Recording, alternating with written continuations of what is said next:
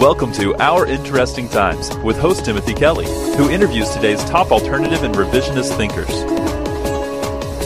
May you live in interesting times.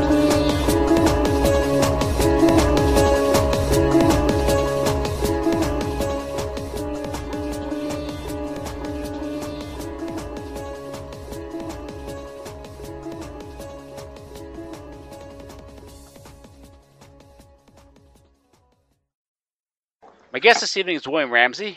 He is the author of Prophet of Evil, Aleister Crowley, 9/11, and the New World Order, and Abomination, Devil Worship and Deception in the West Memphis 3 Murders.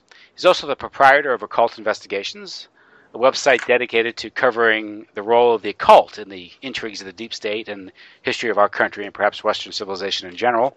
He's also the host of the weekly program, William Ramsey Investigates, correct?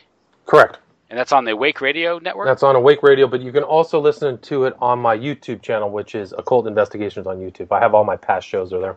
Okay, great. Now, listen, William, thanks for coming on the show. Thanks for having me. I'm glad to be here.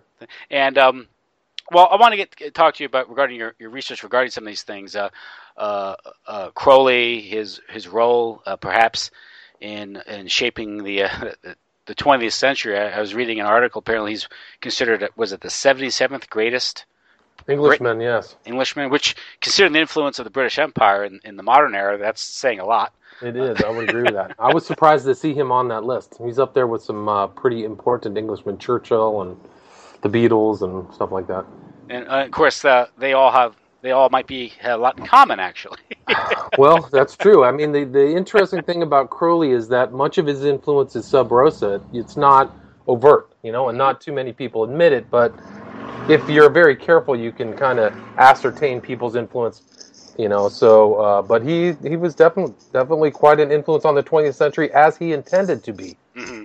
So, my interest in Crowley really came out of 9/11. I was a 9/11 researcher. I'd always been a reader about stories, parapolitics, maybe deep politics, and I had been reading about everything. But 9/11 was particularly interesting. But I kept seeing these numbers at 11. Actually, the date of the event was 9/11, the 11th day of September. So, and there were all these 11s popped up. I had read an article by a guy by the name of Captain May, who also noticed these numerical significances. And so it just led me to research, and I found out that 11 was the prime number of Aleister Crowley. But also other numbers were important too to Crowley, 93, 77, and 175, and those were the numbers of the planes in 9/11. And those buildings were 110 stories tall, basically, in 11. So there's these occult numerical markers on that event, and that's what led me to Crowley. And I really wanted to figure out who Crowley was. I had a very superficial, topical knowledge of Aleister Crowley. I'd heard of him from, like, Ozzy Osbourne had a song, Aleister Crowley. I'd seen his face, and people had talked about him, but I really didn't know what he meant. I didn't know what the kind of his writings were, and it led me to just read everything I could on Crowley. I read all of his biographies that were available. I actually went to source texts. I created a timeline of his life, and it led to my first book, Prophet of Evil, Aleister Crowley, 9/11, and the New World Order. And my general thesis is that the ideas of Aleister Crowley influenced the events of 9/11, the actual day of the event, and the agenda of what the purpose of 9/11 was. So that book really traced his life, which was from 1875 to 1947 when he died. And that also led my interest into seeing what his real effect upon the culture of the 20th century was. So I started to research this book that I finally published this year, maybe 2 months ago, called Children of the Beast, which is available on my website, Occult Investigations. And while I was researching that book, I came across a video of somebody in the West Memphis murders, a guy by the name of Damien Eccles, who's kind of the head figure of the West Memphis 3, talking about Aleister Crowley. Actually, the prosecutor was asking him about Aleister Crowley because Damien Eccles had, after his arrest, he had been writing kind of a secret code referencing the name of Aleister Crowley in kind of a secret alphabet. And the prosecutor was asking him about it. And there was actually on the table of the prosecutor was Crowley's masterwork, Magic in Theory and Practice. And that led me to really investigate the West Memphis 3 event. And there's tons of occult elements to that event. And one of the remarkable things about the West Memphis 3 is how many celebrities are modern celebrities that we know were supporters of the West Memphis 3. People like Johnny Depp, Dave Navarro, Margaret Cho, Eddie Vedder of Pearl Jam, all these people, and the director of the Hobbit movies and the Lord of the Rings movies, Peter Jackson, somebody who I just read is worth $450 million. Very wealthy people, and Johnny Depp has an astronomical personal value, but they spent money. The amount of money that was spent to release the West Memphis 3 was estimated to be $10 to $20 million, which allowed them to really get the best attorneys, the best PR people, and they were released from jail. Actually, it was 5 years ago to the day on August 19th. So they've been out of jail for 5 years. They're on probation for 10 years. But I studied the case, and the general consensus was that they were innocent, they were railroaded, that they were set up, it was a witch hunt. There was all these kind of loaded terms that were bandied about, but unfortunately for me, somebody had done all the legwork and all of their court materials, all of the police files, the research was on a website called Callahan AK. So being the kind of research junkie that I am, I just read all the things, and I'm like, hold on, there's tons of problems with this. I'm an attorney, I'm currently an attorney with the state of California, registered member of the bar, and when I put my legal hat on, I said, whoa, there's real problems here. These guys were seen at the site. They all admitted to doing it. Jesse Miskelly, who was one of the West Memphis 3, admitted to doing it post-conviction. He told all kinds of people that they did it. So it was very clear to me that they were the right party to be put to trial. And they were all actually found guilty in 2 separate trials by 2 separate juries, so 24 people all came to the conclusion that they were guilty. So that was my second book, Abomination, Devil Worship, and Deception. And then Children of the Beast really just covers all of the people that Aleister Crowley influenced. And it's a long list. People that, you would know, like Alfred Kinsey, Arthur Clarke, but other people, and Charles Manson, believe it or not, and Jimmy Page, but people that you may not know, people like H.R. Geiger, who was an artist who influenced the movie Alien, people like Harry Hay, who was the head of the the kind of homosexual revolutionary of the 20th century, was influenced by Aleister Crowley, L. Ron Hubbard, people like Ian Fleming, who really his first book had somebody who was a prototype of Aleister Crowley in it, and had actually been in contact with Crowley regarding the whole Hess affair when Hess left Adolf Hitler's regime and tried to negotiate peace with England. So there's quite a few references there in that book, and that's really the 3 books that I have written that are directly tied to Aleister Crowley. So he casts a long shadow. Aleister Crowley, quickly, who was he?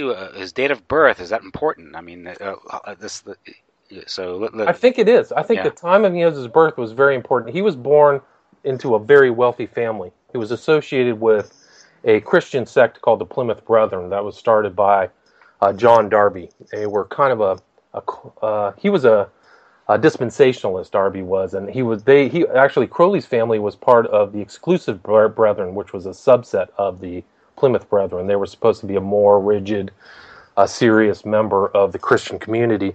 And when his father died at 12, Crowley rebelled. So he was a person, the only child. The amount of money that he inherited when his mother died was in the sum of today's terms like $20 million. So it was a significant fund.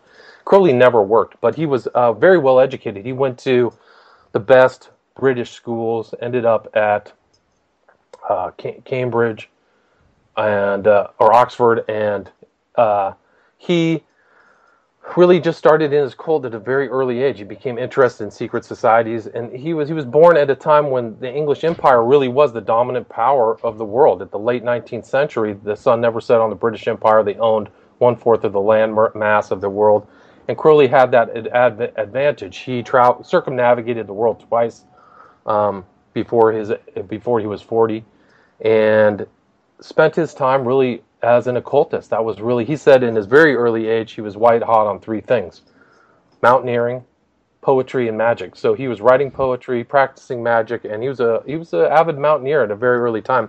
He tried to scale some of the tallest mountains in India, actually Nepal, that area. It was called Kanchenjunga. And so he was an adventurer.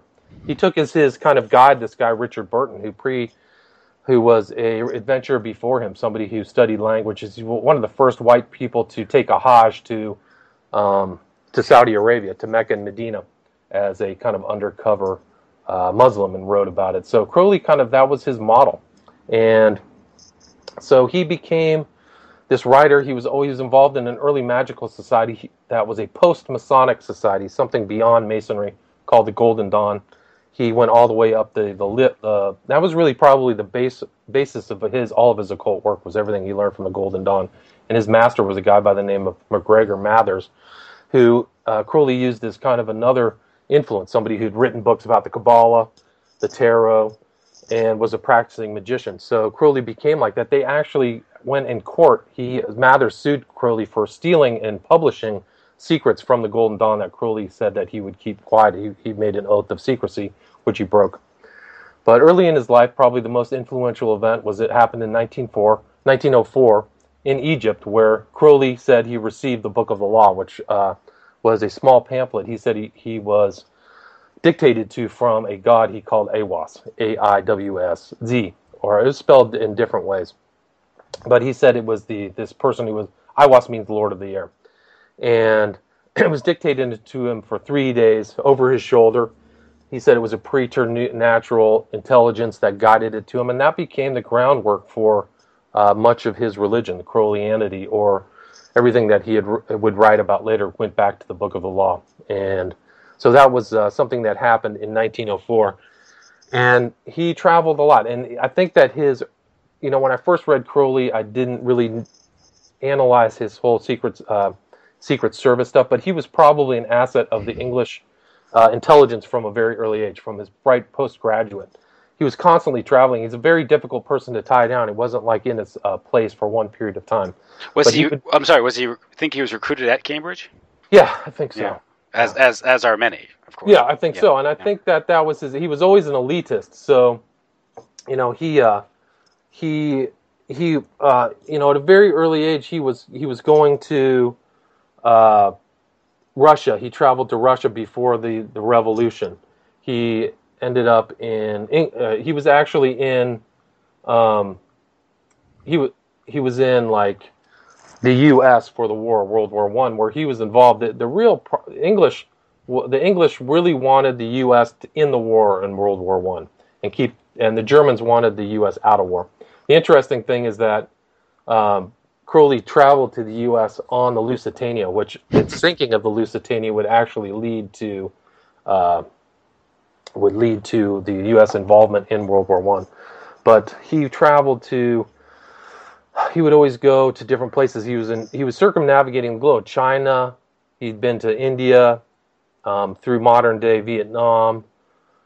He had been all through the U.S. So his travels, he was constantly moving. He'd been in Mexico. After the Golden Dawn broke down, he traveled to Mexico. And so he was it's really remarkable in that sense. He never really had to die. All the time he's traveling, he's writing poetry and practicing magic and leaving magical records. So it's really one interesting aspect of Crowley that makes it difficult to really put a finger on it. But he was in England. He was in the United States working as a spook, and I think Richard Spence wrote Secret Agent 666, which really provided one key piece of evidence about Crowley, where Richard Spence found in American records that there was a writing that said about Crowley, he is working for the English intelligence with the full knowledge of the United States. That's a paraphrase for what it was stated, but there was a record in there. Wasn't he? Wasn't his overt role playing a role of like Irish nationalist and pro-German? Exactly. So he had these ridiculous things he would do about. He actually did this stunt that was actually published in the New York Times, and that article is available. But Crowley went out to the Statue of Liberty and tore up his English passport and proclaimed the freedom for the Irish nationalists, and threw his passport into the water. He actually he wanted to actually do that stunt on the Statue of Liberty, but he didn't get the proper permit. So he was on a boat with his girlfriend at the time, a girl by the name of Lila Waddell. Was Scarlet Woman at the time. While she was playing, she was an accomplished violinist, so she was playing the violin while Crowley was doing this. And he would do these public stunts often, so you would see these writings that were... he was kind of like a celebrity kind of publicity hound of that era, so trying to do things to get in the papers and stuff like that. So, getting back to Crowley, always traveling, always writing. There's tons of literature. He wrote for Vanity Fair. That magazine is still around, but 100 years ago, Crowley was writing for them under his name and under pen names. And he was an excellent prose writer. I mean, really, I guess he was at the top of his form in that era when writing was much more prized than it is today. Mm-hmm. And so he left this just voluminous records that nobody, not even his admirers or his other biographers, have really effectively compiled all of his writings because he wrote under different names and things like that. But there are good bibliographies that include a lot of stuff, but some stuff is missing. But his most important book was the Book of the Law and also Magic and Theory and Practice, which he wrote in the 30s, which encompassed a lot of his magical techniques and ideas. But he all the time was trying to find disciples, and people came to him, and he had a wide variety of wealthy disciples. He didn't believe of dealing with anybody from the middle, and this is kind of an exemplar of his elitist mentality. He never really dealt with people who were middle or lower class, but he would find people from wealthy families or people who went to the best schools and train them. So he had this variety of followers. J.F.C. Fuller was one, Victor Newberg, people who you might not know, Gerald York, but all these guys came from wealthy families. But J.F.C. Fuller was interesting because he actually went on to influence the German High Command. His ideas of massed military infantry or massed military assaults with armor influenced the German High Command, and actually his ideas led to the Nazi triumphs, believe it or not. He actually met with one of Hitler's top generals, a guy by the name of Guderian. And J.F.C. Fuller was one of two people who was invited to Hitler's 50th birthday in Berlin. So there's interesting connections between a lot of people that Crowley knew and Adolf Hitler and the Nazis, believe it or not. Crowley was in the Weimar Republic from 1930 to 33, probably acting as a spy, hanging out with other known spies in the kind of lead up to Hitler's ascent to power. And I think he left in a very close association to when Hitler became Chancellor of Germany. So it's a fascinating aspect of Crowley's life, And Crowley was kicked out of Italy by Mussolini. So he has these contacts and interests with all these dictators of that era. Crowley, after he left, Britain achieved the goal of getting the U.S. into the war against the Germans, Crowley left the United States, traveled back to Britain, and ended up in Italy. And he created what he called the Abbey of Thelema, the Abbey of the Will. Thelema and agape were two important Greek words to Crowley. Both of them Kabbalistically added up to 93. But Thelema means will, agape love, and Crowley believed in his personal will. That was the most important thing, is to focus the will to get what you want and achieve what you want to do. But the Abbey of Thelema functioned for 3 years. People from all over the world came and traveled there to learn at the foot of the beast. And there are pretty good records of people who had traveled there, and I include them in Prophet of Evil. But there was a magical floor. There were magical workings there. There were artwork all across the walls. And eventually, and Crowley would come and go there.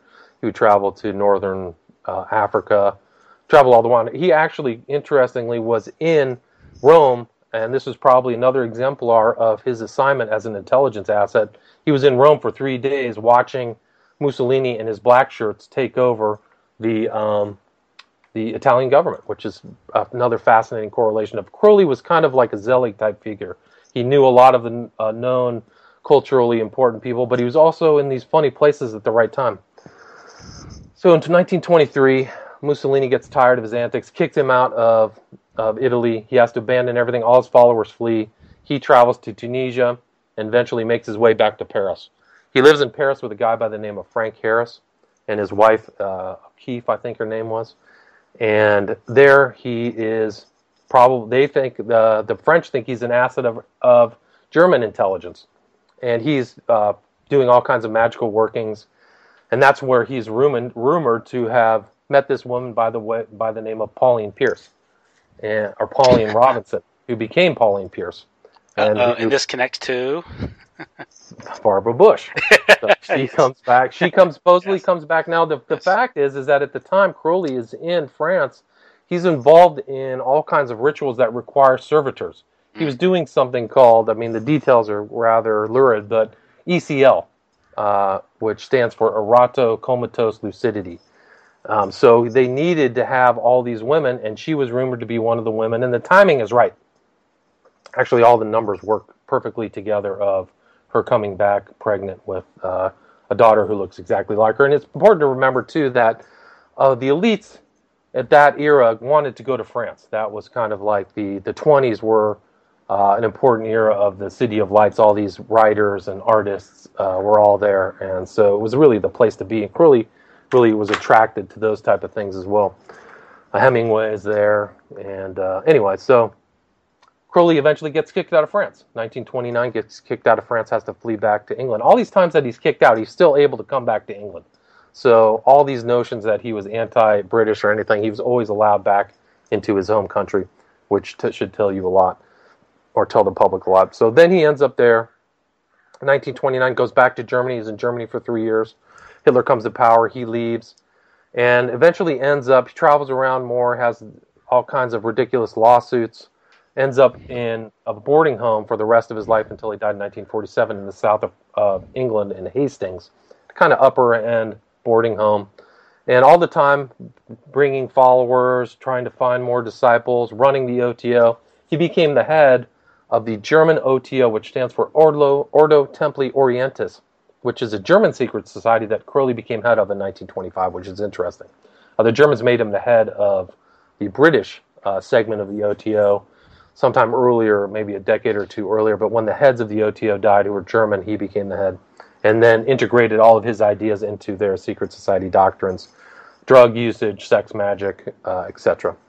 So that's basically the long and short of Aleister Crowley. Now, why is Crowley important? There were other type of occultists, other people, the Masons, people like Manly P. Hall, Albert Pike, Blavatsky. Why aren't they referenced by the modern occultist as much as Aleister Crowley? What makes him different? And I think what made him different than them is that he was actually a person who, because of his free time, he left a large repository of magical practices and dictums and things that other people could learn from, that these other people may not have done so well. People like Blavatsky, who wrote these thick tomes, or Manly P. Hall, who didn't really have kind of magical guide or framework to my knowledge, or, these other people who were kind of historians. Crowley was like a person who put things into place where people could act through the OTO, through his works, and through his magical fraternity he called the AA, the Argem Astrum, or Silver Star. So I think that Crowley had this doctrine of permissiveness that allowed people to achieve whatever they want and really have no restraints. I think that was kind of Crowley's dictum: "Do what thou wilt shall be the whole law," an 11-letter phrase that he repeated all the time. And I think that was his attraction to this day, and that's why all these music bands, artists, politicians, and people reference Aleister Crowley, and I include a lot of those people in my book, Children of the Beast. Yeah, the doctrine of "do what thou wilt." Didn't he also paint that along the Hudson River in New York when he was correct? Yeah. So when he was in New York, he traveled up. He told people he wanted to take a magical retirement, but some of his followers said he just wanted to get out of the heat of New York. So he traveled up the Hudson River and stayed at an island called Esopus, Eospos, I think it's called. But while he was up there, there were two bluffs at some point in the Hudson River, and on one side he wrote, "Do what thou wilt shall be the whole of the law," and then on the other he wrote a dictum from the Book of the Law, which is, "Every man and woman is a star." And this is not too far away from what would become the scene for the Woodstock Rock Festival of 1969. Yeah, I think so. I think it's right up there close to, what's the military base up there, or the military? It is, let me look it up. That's Opus Island. Yeah, but yeah, so he was up there. It's Esopus Island. That's where he was close to, which is still there. And, it's just a remarkable piece. A lot of people wouldn't tie Crowley to the United States, but, that's his a little north of West Point. Okay. So, now, what's interesting is Crowley he's one of these figures like John Dee, connects the occult to the world of intelligence, and whether it's magic, secrecy. Now, a lot of these can be done through sleight of hand, conjuring, which requires a sort of occulted knowledge. And now Crowley himself is sort of a self-promoter, and some say some of his reputation for being evil he helped promote. He was kind of like, so much of his life it could be semi-mythological, because one of the things I think just the point that Richard Spence makes in his book Agent 666 is that the problem with these figures is they're also liars. Yeah. I mean, if you run, I came across so many people. I tried to really put Crowley in place by people, secondary sources who had met him, and almost every time they say he's boasting. They don't really know what's the truth. Somerset Maugham, who's a famous writer of Razor's Edge, said, he just kept talking and talking. Some of it was true, some of it was not. It reminded me actually a lot of what people said about L. Ron Hubbard. Is like they just can't stop talking. But, there was another guy, a guy by the name of Lance Seefking, who I included in my book, and he says, I sat there and listened as Crowley talked and talked and talked. He had an air of treating me as though I was an initiate in his cult. So they just all said the same thing. And I think that was kind of the way he controlled people, is he just kept talking and talking and talking, and they just drone on, and the people just either come under his spell or whatever. But yeah, I think it is hard. Crowley is hard, but I think you can put a finger on him. I think in my book, Prophet of Evil, I got a good idea, because there were so many people who met him in first hand and gave first-hand accounts. And nobody really ever said, I trusted him. Yeah. But they all gave, I think, credible accounts. Like there's this one girl, Betty May, whose her boyfriend actually ended up dying at the Abbey of Thelema, and she gave first-hand accounts of Crowley in England. She gave first-hand accounts of him in the Abbey of Thelema. But I think it was all credible, and they say the same thing. He talked. He had an impression on people. He was strange, and they were afraid of him. And I think that was fairly consistent with people who had met him for 20 years. Yeah, I was listening to an interview with Richard Spence that done on Jay Dyer's show, and he was talking about his book. He's talking about Dennis Wheatley. I think he had this to say about Crowley. He said, I'd never leave him alone with my children, nor would I ever lend him money. Yeah. Well, at the end of his, he was actually, one of the interesting things about Crowley is somebody who thought he was very important, had a really terrible relationship with money. And at the end of his life, he had spent all of his money, and he was always trying to grift money from people through one way or another, whether it was followers or lawsuits. Didn't Anton LaVey end up broke too?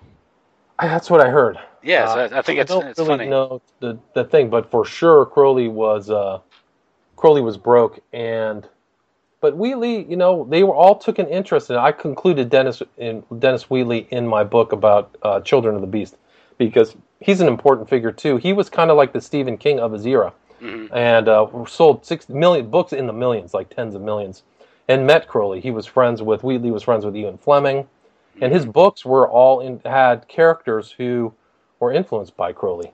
Devil's Ride Out was this guy, villain Mokata, who, if you watch this movie, The Devil Rides Out, I suggest people who want to get an idea of what Crowley looked like. This was another Crowley figure. Like Fleming had this one guy by the name of Lashif. Wheatley's was Mokata, and Mokata said the same things as Crowley, modeled on Aleister Crowley. In magic, there is nothing good or evil. It is merely a science, the science of causing change to occur by means of one's will. That's right out of Crowley's lexicon, And his Dennis Wheatley's Gregory Sallust was the influence upon Ian Fleming's James Bond. And so Wheatley, it's very interesting. A lot of these guys really knew him, and he knew Tom Dryburgh, who was actually supposed to be Aleister Crowley's heir, which is another interesting character. A lot of people in England know him, but the people in the U.S. don't. But here's what Wheatley says about Crowley. His conversation was fascinating. He gave me much useful information in several of his books, but never tried to draw me into his occult activities. So that's a very consistent thing about his fascinating conversation. Well, I mean, one thing I was listening to, your interviews regarding Crowley, and also Dr. Spence and his book, and what I seem to get out of it is that Crowley himself was an asset and given he had these connections to these, I guess you could say these transnational cult societies, secret societies, that all have certain intelligence utility. Whether it's his travels, he has knowledge of certain. I mean, if you're a global empire, you want to have certain anthropological, knowledge of the areas you're trying to control or conquer. And someone like a Crowley would be very good in not only providing that information, but also how to engage in what would have been psychological warfare, which the British were adept at. But given Crowley's connections to Dennis Wheatley, Ian Fleming, Somerset Maugham, the British establishment, British intelligence, what does that say about the Anglo-American establishment? Is that they're willing to use occultists for expedience. I think that is common, and I actually think in the United States, if you look at a lot of the people who run the CIA, they all come out of Skull and Bones. I mean, how many members of Skull and Bones signed the National Security Agreement in 1947? There's like a famous picture of them. It's like Skull and Bones, which is an occult society. George W. Bush, both Bush Sr. and Jr., Skull and Bones. So there's a lot of people out there with secret knowledge, like Crowley, who are elements of the state, who are assets of the state. Yeah. And I think even going back, you mentioned John Dee.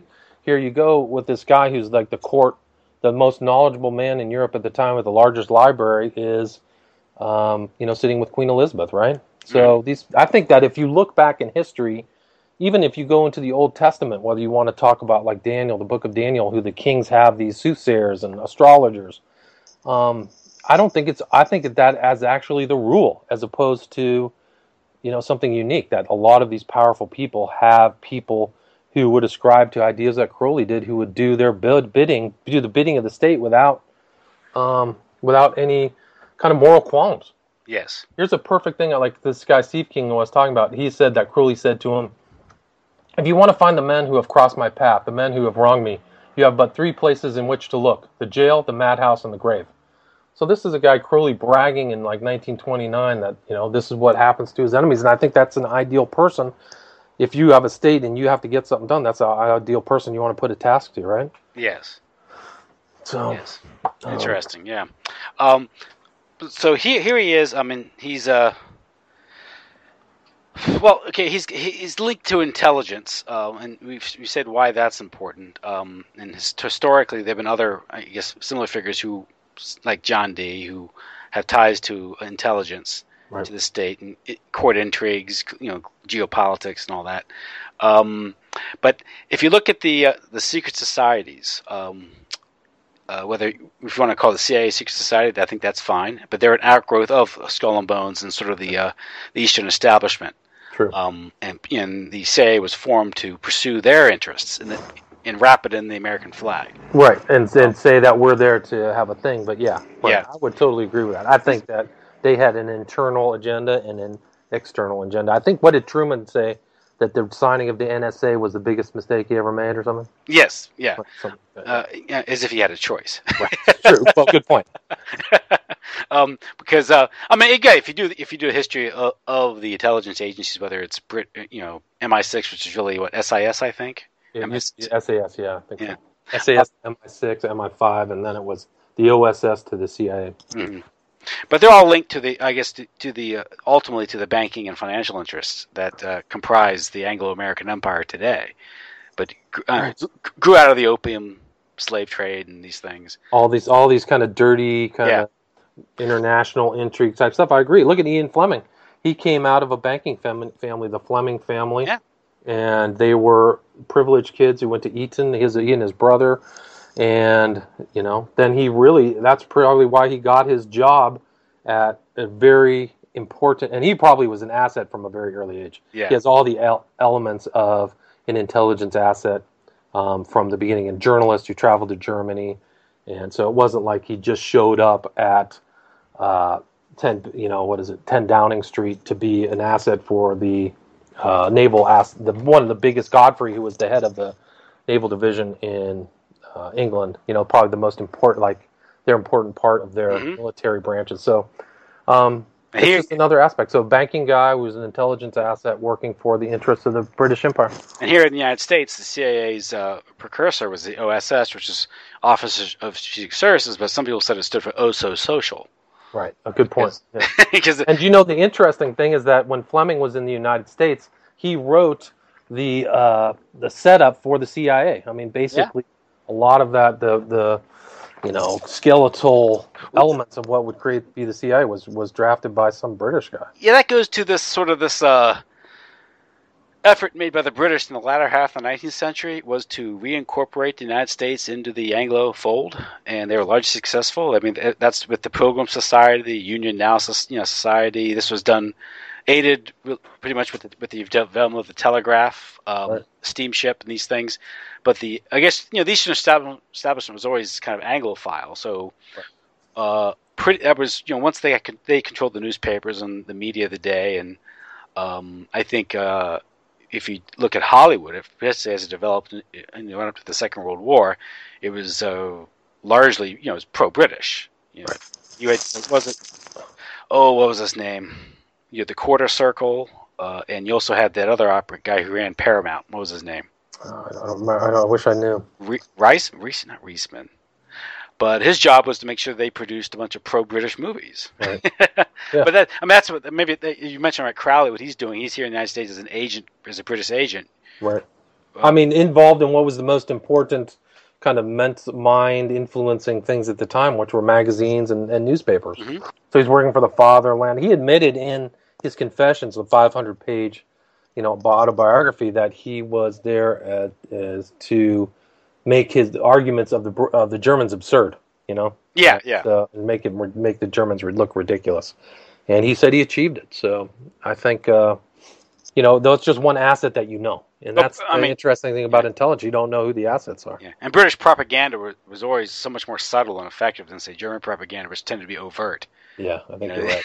That's great. The English are incredible, man. The British Empire. The reason that the empire was so big and effective on this minority population is that they were incredibly clever. Yes. They did all kinds of manipulation. They pit people against each other. No, they took over the world in a fit of absence. That's what they say, right? Interesting. Yeah. So, but they had a hold on the American mind. I mean, they're the ones that burned the White House in 1814. Yet a century later, the United States is going to war to save the British Empire twice. It's incredible, man. Yeah. I've actually taken a tour of the White House when I was in D.C. from 95 to 98. I knew family members worked at the White House, so I took that tour and sat there. And there's a place on the old underbelly of the White House still exists, and you can see the char marks from the burning of 1814 when the Brits came and burned the whole thing. They're still there. Yes. They're literally right there. I was sitting right there, and the guy, I put my hand on it. I was just like, "Whoa, this is incredible." It's just a total piece of history right next to where they have the underground bowling alley and all that stuff. But if you look at the American flag, it actually is it's a virtual copy of the British East India Company flag. Interesting. And again, we mentioned Yale, Skull and Bones, and Yale. Yale was named after a man who worked for the British East India Company. So the Eastern establishment always had these ties. This goes back to the Russell family. And the opium trade, when they more or less went into business with the British, with the clipper ships and all this, and and this affects China, because that became, not only did it become a means to reverse the balance of trade between China and Great Britain for the tea, it also opium became a weapon to make China vulnerable for penetration, ultimately exploitation by the British. And people have done research on people like Mao, revolutionaries, who actually was a Yalie. Interesting, I didn't know that. Yeah, so that's when was Mao in Yale? Well, he went to school at Yale ran a bunch of missions in China, right? And he attended an institution that was run by Yale. Interesting. And I think one of his the OSS agent who met with him name was Snowden, by the way. Wow, fascinating. That was actually very common for a lot of those revolutionaries in the Third World, have some kind of attachment or affiliation with education in the West. Yeah, and Sun Yat-sen apparently was a Freemason. Not surprised. Yeah, and this sort of national, how you take over a whole region and control it, and this is part of how Freemasonic way of doing it through dialectics, I guess you could say. And you could say that the disruption and hell that that Mao imposed on China was setting up for what we have in China today. Sort of the Rockefeller plan, is sort of this ideal of state capitalism, State capitalism, mass control, and total, And that's why population. someone like David Rockefeller always had great words to say for Mao. Yeah, and the Chinese model. They all love the Chinese model, because they put it together, right? The one child, all that stuff. Yeah, all that stuff. So they love that stuff. But again, what we're getting at is you have these connections to the British establishment and this connection between the occult, magic, sort of this esoteric stuff to the sort of the elite. Really, an elitist. Having this thing. We talk about Crowley's cultural influence and the influence of the elite, which I have with my research, and I've read the research of others, that there seems to be an agenda of whether you call it Freemasonic or not, but an agenda to sort of subject Western civilization, in particular the United States, to a sort of a cultural... culture comp, maybe? Culture war, psychological warfare? I would say so. I think Crowley thought he was trying to make a cosmological change. He thought on very broad, deep terms, in the sense that he wanted to bring an end to the age of Osiris and bring in the age of Horus. This kind of hawk, war-headed god, but Osiris represented the Christian age. And so to facilitate that change, he wanted to put people in place. He actually predicted that, he called it the birth of the child.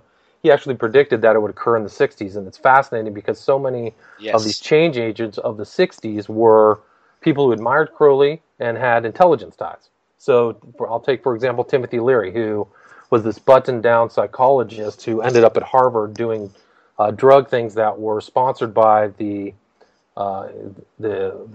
Office of the Human Ecology. I forgot the actual name, but I think it was some CIA front. Human Ecology Fund or something? Yeah, Human Ecology Fund. They're the ones that backed Ewan Cameron, right, up in Canada, right? Yeah, so they were backing all these guys, the massive MK Ultra stuff. So Timothy Leary was one piece of it at Harvard, and here he is at Harvard. Who does he meet at Harvard, of all people? Aldous Huxley. And they're actually, I record their conversation in my book, Children of the Beast, because I think it's fascinating that Huxley and him had this conversation about drugs that, I don't really... They have a conversation. Sometimes I think that there's pieces missing from their conversations that are more important, but Huxley had an elitist thing. Huxley actually knew Crowley, and it's rumored that they did mushrooms together. I just have to confirm it, but I know for a fact that Crowley painted a portrait of Aldous Huxley that's in a private collection, and it's not even public. It's one of those rare Crowleyanity rarities that I can't find. But Huxley and Leary are together in the 60s, and Leary goes on to say, and this is kind of a famous quote from Leary, that, he said on one thing, I really admire Aleister Crowley. I think I'm putting into place what he envisioned. And he also said that all the major changes that happened in the 60s were sponsored by the CIA. And he was a fan of intelligence, he says. He says, oh yeah, I like intelligence, and I think this was a change in intelligence. But he basically admits that, that was something that influenced him, which I think is fascinating. And he actually spent time at this place in Millbrook that was this place in upstate New York that was run by the Hitchcock family, I think it was. The Mellon Hitchcock. Mellon Hitchcock family. Correct. So here's this banking, probably, and the Grateful intelligence Dead, by the way. asset. Yeah, and so all these people are there, and what happens? He leaves there and basically just starts, being the Johnny Appleseed of LSD. Mm-hmm. And it's Peggy Hitchcock was her name, and a wealthy heir to the Andrew Mellon banking family. So, and they had this. She also bankrolled the Grateful Dead. I didn't know that. Yeah, and Alan Trist, their road manager, his father was one of the founding members of the Tavistock Institute. Fascinating. I didn't know that. That's just amazing. That's how these ties. I mean, it really is amazing. So when he says that the CIA created the '60s, and that's quite an accusation. But those who have devoted research to that particular topic have connected the dots and have the evidence. I mean, whether it's Dave McGowan, Jan Irvin, he did a thing on the magic mushroom and the Life magazine. I remember I've read Jan Irvin's thing about the Grateful Dead. That was really good. But let me quote this thing that Leary said. I've been an admirer of Aleister Crowley. I think I'm carrying on much of his work that he started 100 years ago, and I think the 60s themselves. Crowley said he was in favor of finding your own self and do what thou wilt shall be the whole of the law, under love. It's a very powerful statement. I'm sorry he's not around to appreciate the glories he started. So there you go. The other thing that's interesting about Leary is, he thought that he had some kind of strange correlation with Crowley. He actually was when Crowley was in North Africa, he performed some of John Dee's magical workings, where you kind of break down the ethers, and he was in there. Leary was there after he fled the United States with a drug dealer by the name of Brian Barrett, and he thought that there was some correlation. He said, "We feel we are riding the same current that powered Dr. Dee and Edward Kelly in the 16th century, and Crowley and Newberg at the beginning of this one. I see a similarity between Kelly, Newberg, Barrett, and Barrett, paralleling the one between Dee, Crowley, and Dr. Leary." So it's kind of an interesting correlation. And Timothy Leary did a lot of stuff. He had a deck of Crowley tarot cards. Here's another interesting one thing that somebody said about Leary. Timothy Leary, for example, identifies himself so entirely with the current initiated by Crowley and the coincidences, synchronicities between my life and his, that he considers one of his aims to be the completion of the work of preparing the world for cosmic consciousness which Crowley had begun. So, pretty fast. Now, when you talk about the 60s, we talk about feminism, the sexual revolution, and when you can't talk about the sexual revolution without talking about the Rockefeller-backed Alfred Kinsey. Not at all. You can't. And how was he connected to Crowley?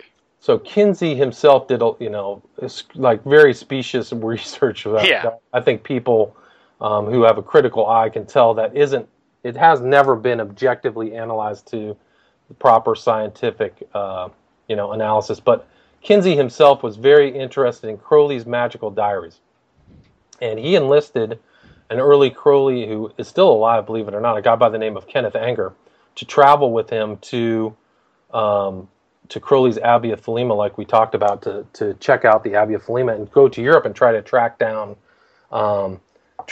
these diaries. By the way, he received from the Rockefeller Foundation at Indiana University the astronomical sum of $500,000 a year, Alfred Kinsey, in the 40s and 50s, which is incredible. But he said he was looking for the diaries. Kinsey wrote of Crowley. Crowley was a drug addict. The doses of heroin he took and cocaine are unbelievable, and the same is true of all the sex he had. So in 52, he traveled with Kenneth Anger to the Abbey of Thelema, and there's actually in my book and kind of a famous picture of Kinsey and Anger at the Abbey of Thelema under a picture of Crowley. And I think a lot of Kinsey's ideas were actually the same kind of conclusions that Crowley had, which is encouraging people to go from heterosexual to homosexual, and that's okay, and encouraging sex with children. I think that was very similar to Crowley. Crowley thought that, he wanted to break down people's reservations for this type of practices, and when he was at the Abbey of Thelema, he would encourage young children to, basically watch what the adults were doing. Yes. And Kinsey was a nut. I mean, he should have been locked up in a mental institution. He was a very sick person, if you read the stuff that he wrote. One of his researchers, a lady by the name of Reisman, who wrote about him, said about him, the ultimate purpose of the Kinsey reports was to prove a theory and establish a new morality, and I think that's true. And that's what Crowley wants to do. Exactly. So you see these correlations in outlook and behavior and this agenda that and it's being supported by all the establishment, the media, because here's Kinsey being put on the cover of Time magazine. Absolutely, and they backed up all his research, and they I think if you look at it, they just gave him this kind of carte blanche. They never really questioned him as a huckster or a fraud. He really wasn't a trained sexologist. He was actually trained as a zoologist. But because he had the doctor behind his name, it gave him some kind of credibility. But he really didn't spend his time in undergraduate or graduate studying sex. He just did it post-work and post-doctorate stuff. And I think that undermines his credibility. He just basically saw a subject that he was going to, become a supposed expert in. But we can. Put this in the context of the time, the 1950s and 60s. This is the same time. The 50s was rather, although overtly conservative, as sort of important changes were occurring. Of course, we have the Kinsey report being spread, I think 48 and early 50s, whatever, with the one on men, then on women. But you also have the introduction of Playboy magazine, which is CIA-backed, most likely. And the guy who started it, what's his name? Hefner. Hefner said that he was basically putting into practice all of Kinsey's work. Mm-hmm. So it's being laid out, almost like a media plan, like a promotional thing. Here's the intellectual support. Now here's the pop culture. And then read Harry Hay. Harry Hay is this kind of founder of the gay rights movement, and he was actually at the OTO chapter of Crowley's OTO in Hollywood and kind of hung out with those type of people. But he referenced the Kinsey report as being the scientific proof to back what he did, which he was basically referencing sketchy science as something that would influence his idea of the homosexual changes in society or promote the homosexual change. And here he is also running a secret society called the Mattachine Society. So you see these similarities in these people who are promoting this kind of cultural change. Another agent, of course, is Gloria Steinem. Agreed. And the CIA agent who was put in place to start the feminist movement, the Ms. magazine, and these things. Right. This also coincides with a broad cultural, campaign that gets unfolded. Well, one thing is it starts in academia, but for some reason or another, whether why is she getting all the press? Why is Kinsey getting all the press? Agreed. Why do some of these people today get all the press? Yeah. Why do we know who they are? Yeah. I still see some of these people who shouldn't get any press are promoted very, very well, and that is there's some very astonishing people out there who get it. And I think that the agenda in the same type of program is happening that happened in the 50s and 60s is still happening today, I think. So it's an agenda of cultural degradation, which goes back to what Crowley's role is. I guess it's appropriate that Kinsey was a zoologist because he ultimately wants to reduce humanity to the status of animals, right? I think so. I think that's I would agree with that. I think that it's an elite mentality. If you look at Crowley, look at Liber 77, one of his big words. But if you read it, the intro says the slave shall serve. So, you've got to create a slave class of servants, and how do you keep it? How do you keep the serfs in line? You degrade them with drugs, all this other stuff. You break down the family so that people aren't loyal to each other. You poison their minds, and then you can rule over them. And the same thing happened in the medieval era, and I think the same thing is happening now. And there's certain people who profit off of that. So, that's. Hence, you get the 60s and the 70s, right, with the feminists. And then if you look at if you finalize the Liber 77, the thing is anybody who gets in the way of your rights, you kill them. You can see some of these elites, I think, still have that mentality. Well, that's the attitude of. I was talking to Dr. E. Michael Jones about this very subject, and he was talking about. He made the point that morality itself is a great leveler. If you have an idea of morality. That's the one thing that the weak have. If there's a notion of general morality, but if you get rid of morality, then the weak have nothing against the powerful. That's a good point. It's just a question of power, and so the destruction of, so say, traditional or say Christian morality, which seems to be the primary target of the elite, renders everyone a slave. They don't believe in that. Yeah. They don't. They don't believe in those kind of notions, and I think that, that later Leary himself said he was in battle against the Judeo-Christian commitment. Excuse me, but he thought he was a pagan, So here Leary says, we had run up against the Judeo-Christian commitment: one God, one religion, one reality, that first Europe for centuries and America since our founding days. Drugs that open the mind to multiple realities inevitably lead to a polytheistic view of the universe. We sense that the time for a new humanist religion based upon intelligent, good-natured pluralism and scientific paganism had arrived. Yep. But that was the. People looked into the subject of MK Ultra, and how, of course, we hear the more lurid tales of mind-controlled patsies. People like Sirhan, or maybe Bremer, or maybe even Chapman or Hinckley. But the broader attempt of MK Ultra was mass mind control, mass mind Manipulation. maybe mind control is a bad term because that sounds cartoonish, but it's mass manipulation of public consciousness or behavior. That can be done anywhere through advertising, through strategy of tension, fear. We see a lot of that. Right. That seemed to be the main force of MK Ultra. The prime interest was one thing is the mass dosing of society, and that's there's a history to that because we know what the British Empire did to China with the opium. Right. But the notion of introducing drugs in society, and there's indeed now there's a paper trail to prove that the CIA and other corporate bodies and interested foundations were involved in the promotion of the use of drugs and also the importation of those very drugs. Right. I mean, I think that they knew in the 50s that LSD, and I write about that in my book, they knew in the 50s that LSD made people docile and more pliable. Mm-hmm. And then in the 60s, here's Leary promoting it in non-clinical environments to everybody as this great, change agent. Yeah, it goes from like Operation Midnight Climax to these safe houses with George Hunter White. And they say, to the mass dosing of the rock festivals. Yeah, exactly. And I think it's still happening today. I think you can still trace back all of these electronica things and all these Grateful Dead events back to the mass dosing of the 60s, right? Yeah, and it's promoted. It's not just, you don't have to be at that rock festival to be affected by this. It's promoted in the media. This is supposed to be anti-establishment, and it's being promoted by the establishment. Oh, it's incredible. Here's what Timothy Leary said about the CIA. He said, the LSD movement was started by the CIA. I wouldn't be here now without the foresight of the CIA scientists. It was no accident. It was all planned and scripted by the Central Intelligence, and I'm all in favor of Central Intelligence.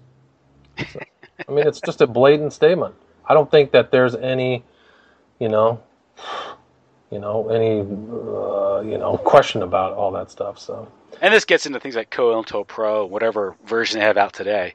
If you look at some of these groups, I'm sure it's advanced 10 by 10 factor of 10. Yeah, and back then you had Weather Underground, right? You wouldn't know, or the public wouldn't know the name COINTELPRO without the Weather Underground stealing documents from an FBI office in Northern California. Mm-hmm. That's how that word was known to the public. It's a 50-year-old phrase, so I think that. The scary thing is that those have probably gone through all kinds of different iterations to different levels of sophistication. Well, now it's probably also contracted out. I mean, I imagine whether it's through Z or Blackwater or whatever company, or through Halo, and so it's not really specifically the CIA anymore, which is even more terrifying. Imagine a third-party non-governmental agency taking out or implementing dictates paid by the government. Isn't that like if you ever watched the movie The Parallax View? Yeah, I actually brought that up on my. If people go to my YouTube site at Occult Investigations, I covered Parallax View about 2 weeks ago because it's very important for people to watch Parallax View, considering what's happening right now in the political race. So. Mm-hmm. But this notion of this strange company that the Parallax Company, right? Parallax Corporation. Parallax Corp. Yeah, which is probably in that movie was a front for intelligence of some side. But yeah, I mean, it's a great movie. That's a movie that they didn't suppress by actively doing anything. They just made sure nobody watched it and went into like some kind of bin where it collected dust, because nobody really talks about it anymore. It's an important movie. I think it's a great movie. Well, I think they put these movies out and say, hey, look, here's what our plan is. What are you going to do about it? Yeah, I don't know, man. It's really good. It's like the movie. It's like Network, right? Remember Network? Right, Network. Yeah, absolutely. I mean, the original Manchurian Candidate was shelved for 10 years. It wasn't shown to the public. Mm-hmm. The one with what's his name? Frank Sinatra. Frankenheimer directed it. That's great. And I actually cover that because they have a scene and sequence in there where the guy goes into a trance, and they actually, in the background, you can hear him say something about the number 11, the number of magic. I think it's fascinating. So Frankenheimer was keyed in.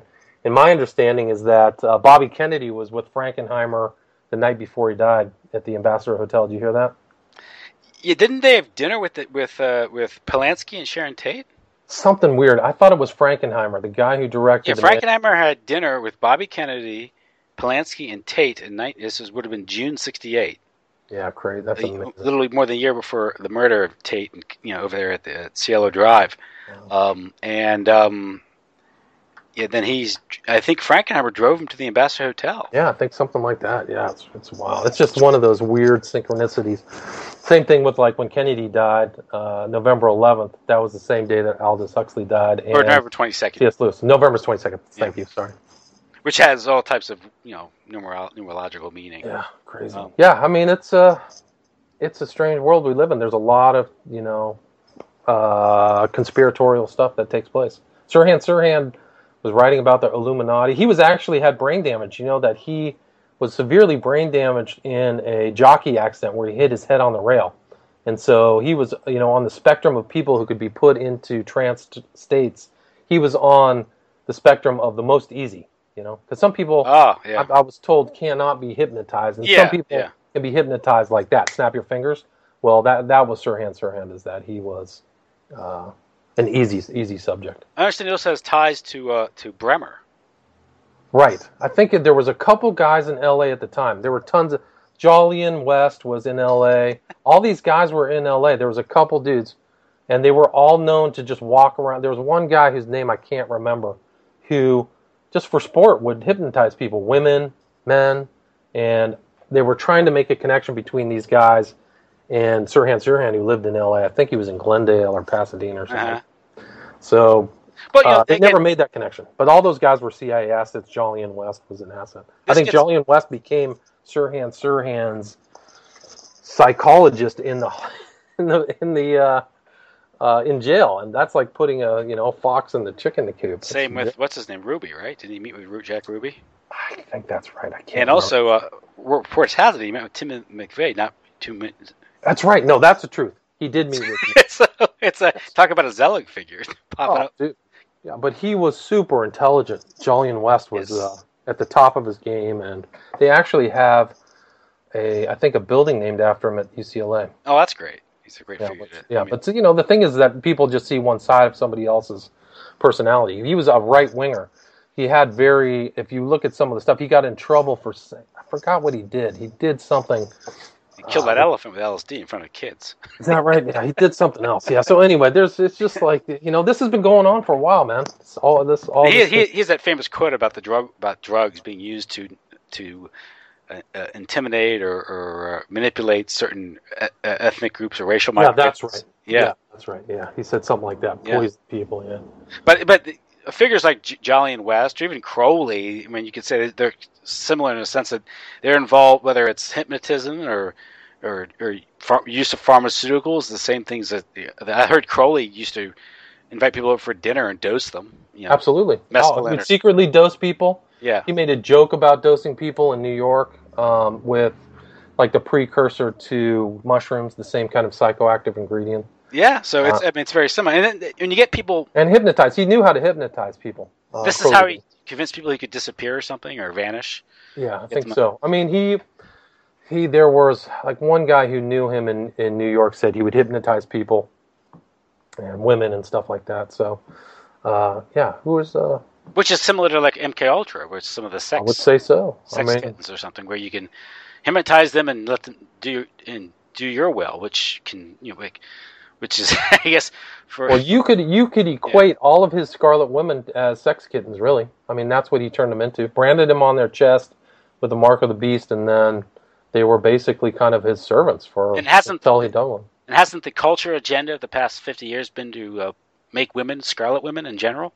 I don't know. You can make that argument. I don't know. I mean, I think that sexual evolution and all that stuff. Yeah. I mean, if you look, I mean, I wouldn't doubt it. I don't know. I mean, if you look at MTV, you're in a society that's headed toward, that the satanic values. Yeah. I think that's where people are headed. So they're just breaking down every moral code or every barrier, and eventually that's where you'll be as Crowleyism. And that's what Crowley himself said. He told people in one of his things, he said, what did he say? What did he say? Here's my quote. He said something about, eventually I'm going to have the world basking in Crowleyanity. 100 years from now, I will have people basking. Let me find this direct quote. I will have people basking in the sunset of Crowleyanity, is what he says. What is the date at this moment? I told him 1904. And then Crowley said, in 100 years from this day, the world will be sitting in the sunset of Crowleyanity. Yeah, well, I mean, if you look at society today with a illegitimacy rate of close to 40%, look at the abortion rate. How many babies have been aborted since 1973? 6 million. If the overall sexual mores, public morality is such, I don't think that was an empty boast on his part. Yeah. Now, how does this happen? I mean, obviously, Crowley, to many people, he's sort of like a signature of hipsters, like Che Guevara. People don't really think about it. They know that the rock stars like to talk about it, and they listen to rock music, and most people don't really emulate the life of Robert Plant or Jimmy Page. They can't afford to. Right. But nevertheless, the work of a Kinsey, I would look at a sort of like a chemical concentrate that you pour into the overall society, and it's diluted, but it's nevertheless it has its effect. That's what's happened in society. I think that's a great metaphor, or an analogy. Yeah, I think that's kind of it. You have these kind of important figures who are out there proselytizing and changing people's minds. I think Larry's one of them. Some of these musicians are definitely like that. Page, Jimmy Page, and some artists. Yeah, I remember when I was like in the 8th grade, people reading the whether it's Jim Morrison's biography or the Led Zeppelin's biography about their work. I remember thinking, why would you care? I got into music. I liked the Beatles, like most people did. Right. I did. I love the Beatles. I still do. But I never thought that. Maybe it was where I was raised. I never thought that I should emulate their lifestyle. Right. But I just wonder, why would you want to read a book about this Dionysian lifestyle of rock stars? Right. Everyone knows young men in their 20s worth millions of dollars are going to have lots of women.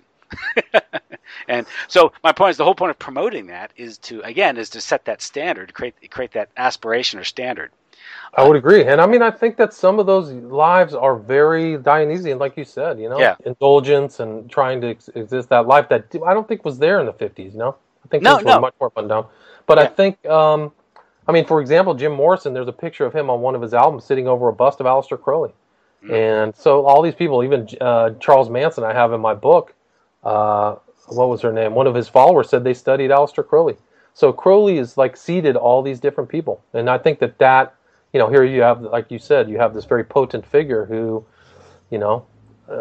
basically dripped into the water of the culture of the 20th century and polluted a wide variety of people, and thereby the culture and our history. But I think that figure himself was just one man. I think he himself represented I guess you could say, an elite or a group of people, called, whether it's Freemasonic or satanic, all these all the same probably. But their goal, and I think a good example is Aldous Huxley, the group that he came from, when he wrote 1932. He wrote right. It was Brave New World. Brave New World, thank you. Predicting what was going to unfold the next 3-4 decades. Right, and just kept that consistency when he spoke at Berkeley about the same thing, the psychedelic dictatorship or whatever he said. Yeah, and in the 1930s, general society, no way. No. Looked like it would ever go that way, right? No, nope. Even as late as the 50s. Although, if you really would examine, you had, the undercurrents were there. You had the trauma of the world wars, particularly World War II, and what it did to morality, public morality. But you do have the Kinsey Report, Playboy magazine. You have the movies. You have in the 50s and 60s, you have under the pretext of racial integration and urban renewal, the destruction of urban Catholic neighborhoods, which formed the backbone of the political strength of the Catholic. Well, I think that it wasn't just Catholics; it was everything. Even the African American communities were destroyed. Yeah, it's a way to break everything apart, right? Everything was broken apart. Yeah. There. What was the level of marriage in the African American community before the 60s? It was something super high. Yes.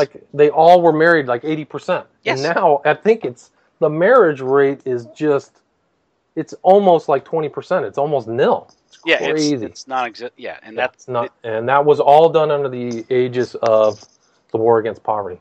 Yep, which was just really the war on poverty is really just an excuse for I think gentrification and removal. And Yeah. I mean, that's how these people think. They think decades in advance, and there have been intelligence agents who have said, I mean, former intelligence people who said that the plan is to import the drugs into some neighborhoods to drive the property values down, destroy the neighborhoods, so they can gentrify it 20 years later.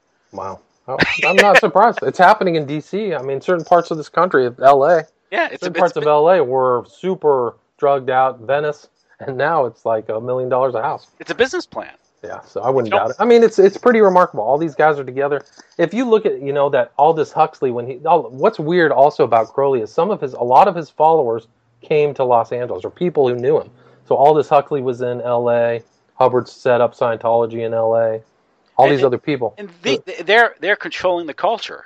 Right, well, here, get this. I mean, through the There's a time, so Leary's hanging out with Huxley, but it's known that Hubbard knew Huxley in L.A., and that's an interesting element where this guy who created a mind control organization that had a lot of influence by Aleister Crowley is hanging out with Aldous Huxley, who wants to facilitate these types of change in society. Mm-hmm. So Hubbard and Huxley were both interested in the same thing. How can you take groups of people and change their behavior to specific outcomes? It's pretty remarkable. I mean, I alluded to it earlier, but an example of this is, of course, we have 1957 Life magazine, The Magic Mushroom, May 1957. Right, wasn't that Al Hubbard or something like that? Well, the principal figure there was R. Gordon Wasson, who was the head of PR for J.P. Morgan Bank, which then reveals the corporate connection to MK Ultra. But you also have the case of Gregory Bateson and Margaret Mead, his wife, who he's talking about weaponizing anthropology, and of course she's pushing what has been called Blue Lagoon anthropology. You're pushing free sex, free love. Of course, her methodology was as bad as Kinsey's. So you have these connections, but they're promoting the use of drugs in 1957. Fascinating. At the same time, this is in Life mag. Crystal Time Life goes back to Henry Lutz. Right, Skull and Bones. Skull and Bones. So there you go. 10 years later, Life magazine, you have Paul McCartney talking about using LSD. So there you go. There's your agenda. Same kind of. That's the Summer of Love, right? 67, and this is being unleashed. But my the point is how does these figures, although how do they have popular effect? And I think we've seen it. But we get into this other case you handled was the West Memphis 3 case, and how do we connect someone like Crowley to these three people who were eventually convicted? They were convicted, but they were set out on an Alford plea. Right, which is a conviction. It is a guilty it's a statement of guilt. The conviction stands. They still are convicted, and they remain convicted. And they're under probation for another 5 years. But nevertheless, these good example of rural Arkansas. These kids, these deracinated, lost youth being drawn into I guess you could say the yoke. Under the yoke of Crowley. How does this happen? I think it's fascinating in that sense. 1993, no internet, this kind of lower middle class trailer park area west of Memphis, Tennessee. 3 young 8-year-old boys end up dead in a very strange way. They're hogtied from wrist to ankle. They're found drowned, and one of them had their genitals cut off. And nobody really knew what to do. The police tried to start interviewing people, but they eventually got a lead that these 3 kids were involved. Damien Eccles, he actually came into the police department, took a lie detector test, failed it, told the police, "I'll tell you everything." Once I talked to his mom and said, "I'm not telling you anything." But they brought in Jesse Miss Kelly, who then confessed, and they were all arrested. I think it was June 5th, 1993. But there were tons of reports that came into police, and you can read through the police files, and there's all kinds of occult stuff in there. And they brought in at trial, Damien Eccles. The trial was in the next year, in 1994, and they brought up at trial this kind of thing about Crowley. Were you involved in Crowley? And they asked him all kinds of different questions. But he said he knew about Crowley, and his response was, he was a guy who thought he was a god. So he had an understanding, and Eccles was well-read in the occult. He actually admitted at trial at the time that he knew everything about the occult. And interestingly, he just wrote an article, at least this year or last year, where he said he was prosecuted because of his love of Aleister Crowley, which is an interesting statement because at the time in 1993, I don't think the police or the prosecutors knew the totality of it.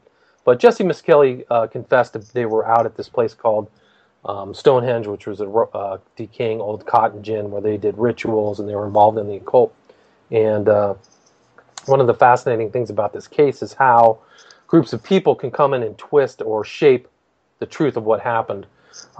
These people were put in jail by 24 jurors, and HBO and the three documentaries, Paradise Lost documentaries, came out. The first one made them look pretty guilty, but the second and the third, they tried to place the blame on two differing stepfathers. One was John Mark Byers, the other is Terry Hobbs, which is interesting enough in itself because the three perps, actually it was just Damien Echols and Jason Baldwin, said, oh, we were 100% convinced it's Terry Hobbs, and now they think it's they were 100% sure it was Byers, and now they say it's Terry Hobbs. So they've changed their perp, which should tell you everything. But it's fascinating because all these other people who were celebrities got involved. Johnny Depp, Dave Navarro, Margaret Cho, Eddie Vedder, and Natalie Maines of the Dixie Chicks, and Peter Jackson, who was a film director, and financed their release. They raised something like $10 to $20 million, got out, and eventually they just changed public perception and got out of jail on August 19th, 2011. And but once they got out, Damien Echols goes out and gets all these occult kind of shaped tattoos, hangs out with other occultists, gets a black sun on his back, and is essentially free. But he's out. If you look at all of his stuff that he's producing, he's creating all these occult insignia, things but the Theban alphabet with sigils on them that he's selling for people. He can't, it's hard to go get a job when you're a convicted child killer, and remain a convicted child killer. The case itself, back then there was a lot of circumstantial evidence. There's direct evidence, but I think the post-conviction confessions of Jesse Kelly, if they ever played in court again, I think would be very influential to a jury. And I think that's why they took the Alford plea, and basically, which is a guilty plea. And it's just a remarkable case because most people think that they've been railroaded. But if you read the case, I think that you could come to a different conclusion. And I think that it's a phenomenon that's actually taking place in the modern culture where people go in and reanalyze cases and think that there's something shady going on. For example, it's Making of a Murderer, which is about the Avery case. And another one is Serial, which was a podcast. But if you look at the actual case files, it's hard to believe that some of these people are innocent because they have direct people confessing about it. Even if for example, the Making a Murder case, even if Dacey was found to be in violation of his constitutional rights, he admitted to being there and doing it to the police and his mom. So that's just an example. So that's basically it. I think Abomination was, my book Abomination was really a statement to say, look, there's some real problems by saying these people are innocent. You might have gotten somebody who was a killer out of jail because he did. Damien Echols, for example, had a 500-page psych report that's commonly referred to as Exhibit 500 that goes into his psych history and his institutionalization in 3 different psych wards, one actually in Oregon and 2 in Arkansas. So Abomination is pretty remarkable. It's a remarkable event. It shows the potency of celebrity opinion and PR upon the American public. And another question is why would they rally around him so much? That's an one case in Arkansas. It's an excellent question, and there's a lot of mystery involved in that. Why? Their public statement is that this is a great injustice, but if you research some of those, I would just suggest the listeners research some of those celebrities and see what their personal interests are.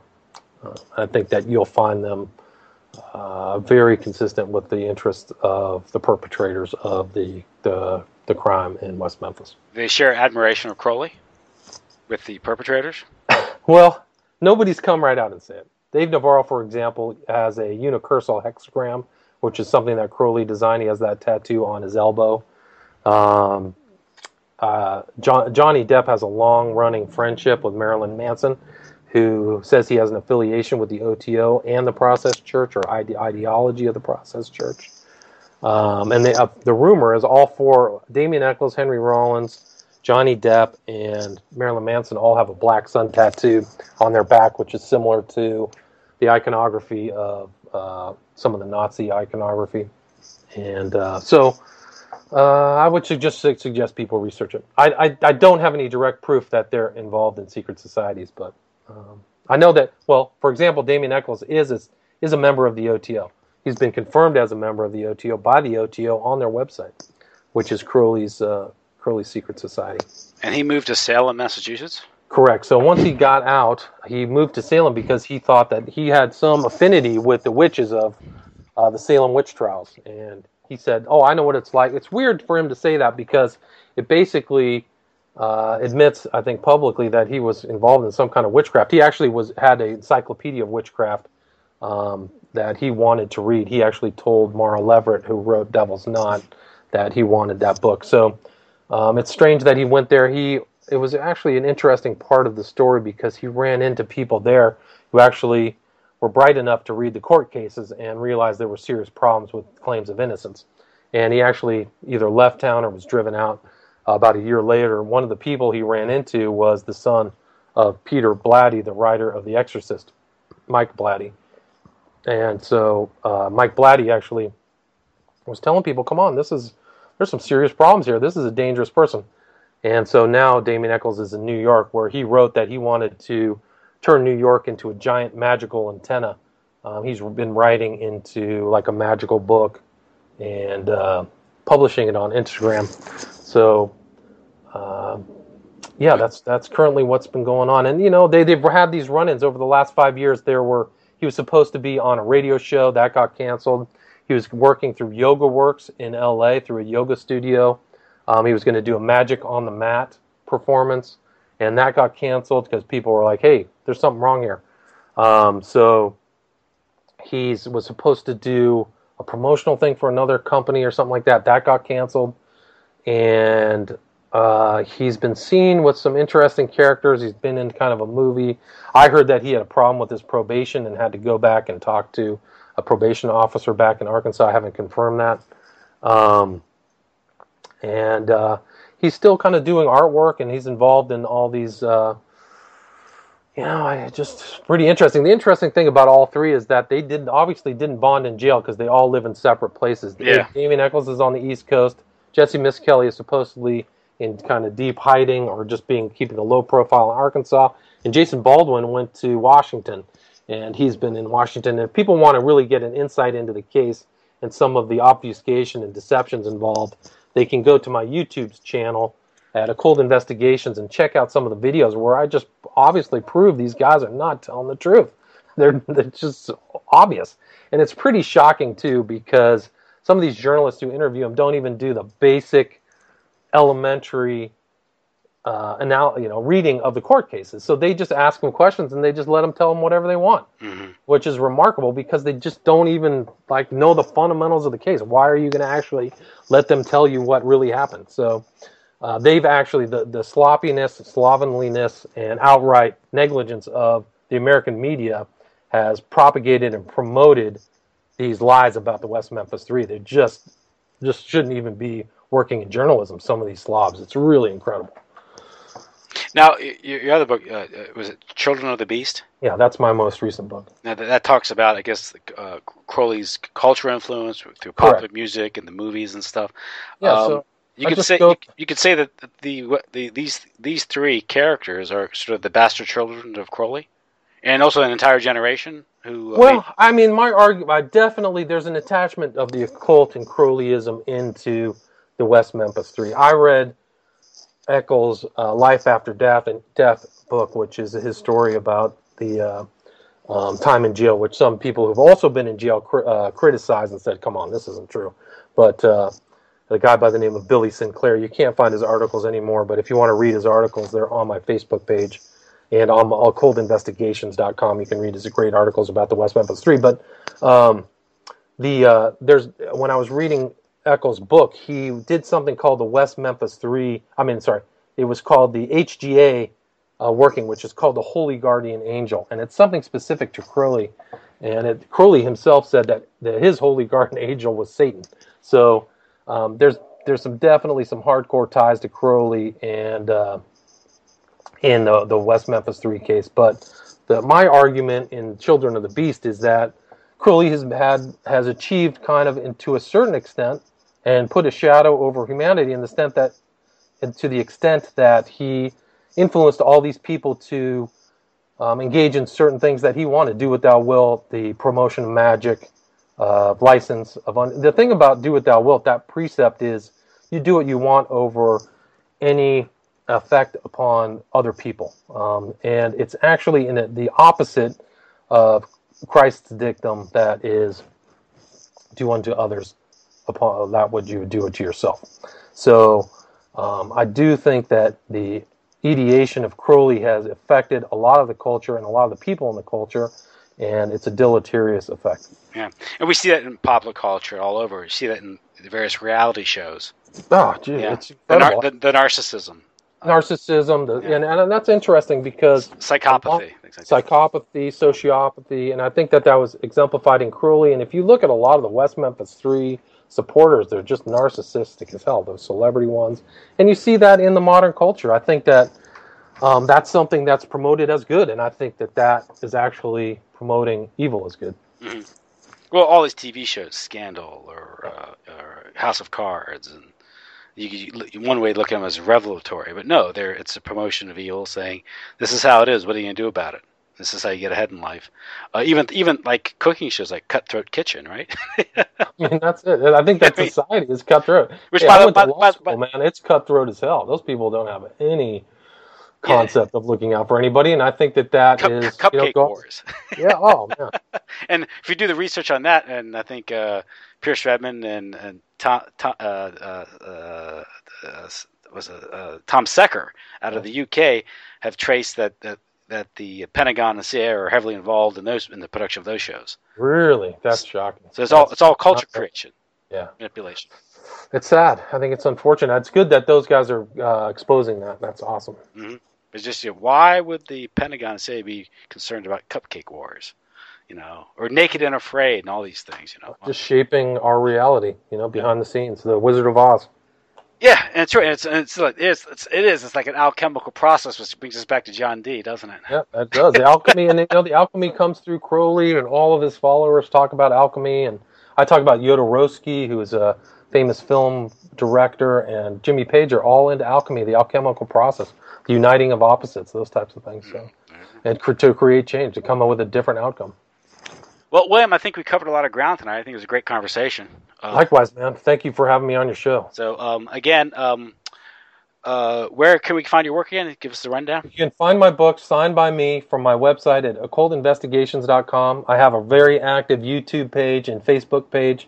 My YouTube is Occult Investigations, or you can just type in William Ramsey. I have tons of stuff on the West Memphis 3 that I think your listeners would be very interested in watching, and I also put up a bunch of stuff about like Hillary Clinton's illness. But my stuff is available on Amazon, but it's much better for me if people purchase my books from my website. And also, you've also done a lot of interviews with Ed Opperman, and you go to his site, you can catch interviews there. Would you cover in detail a lot of what we talked about tonight? Yeah, done a lot of stuff with Ed. I'm still his producer, although I'm kind of winding down with my new show, but which is on Awake Radio on Saturdays. Mm-hmm. But all those shows are going to be on my YouTube channel too. Great. Okay, listen. Well, thanks for coming on. Thank you, man. Thanks so much. We'll talk again soon sometime. Hopefully. Great. Thanks, Timothy. God bless. Good night. Bye-bye. Good night. Bye-bye.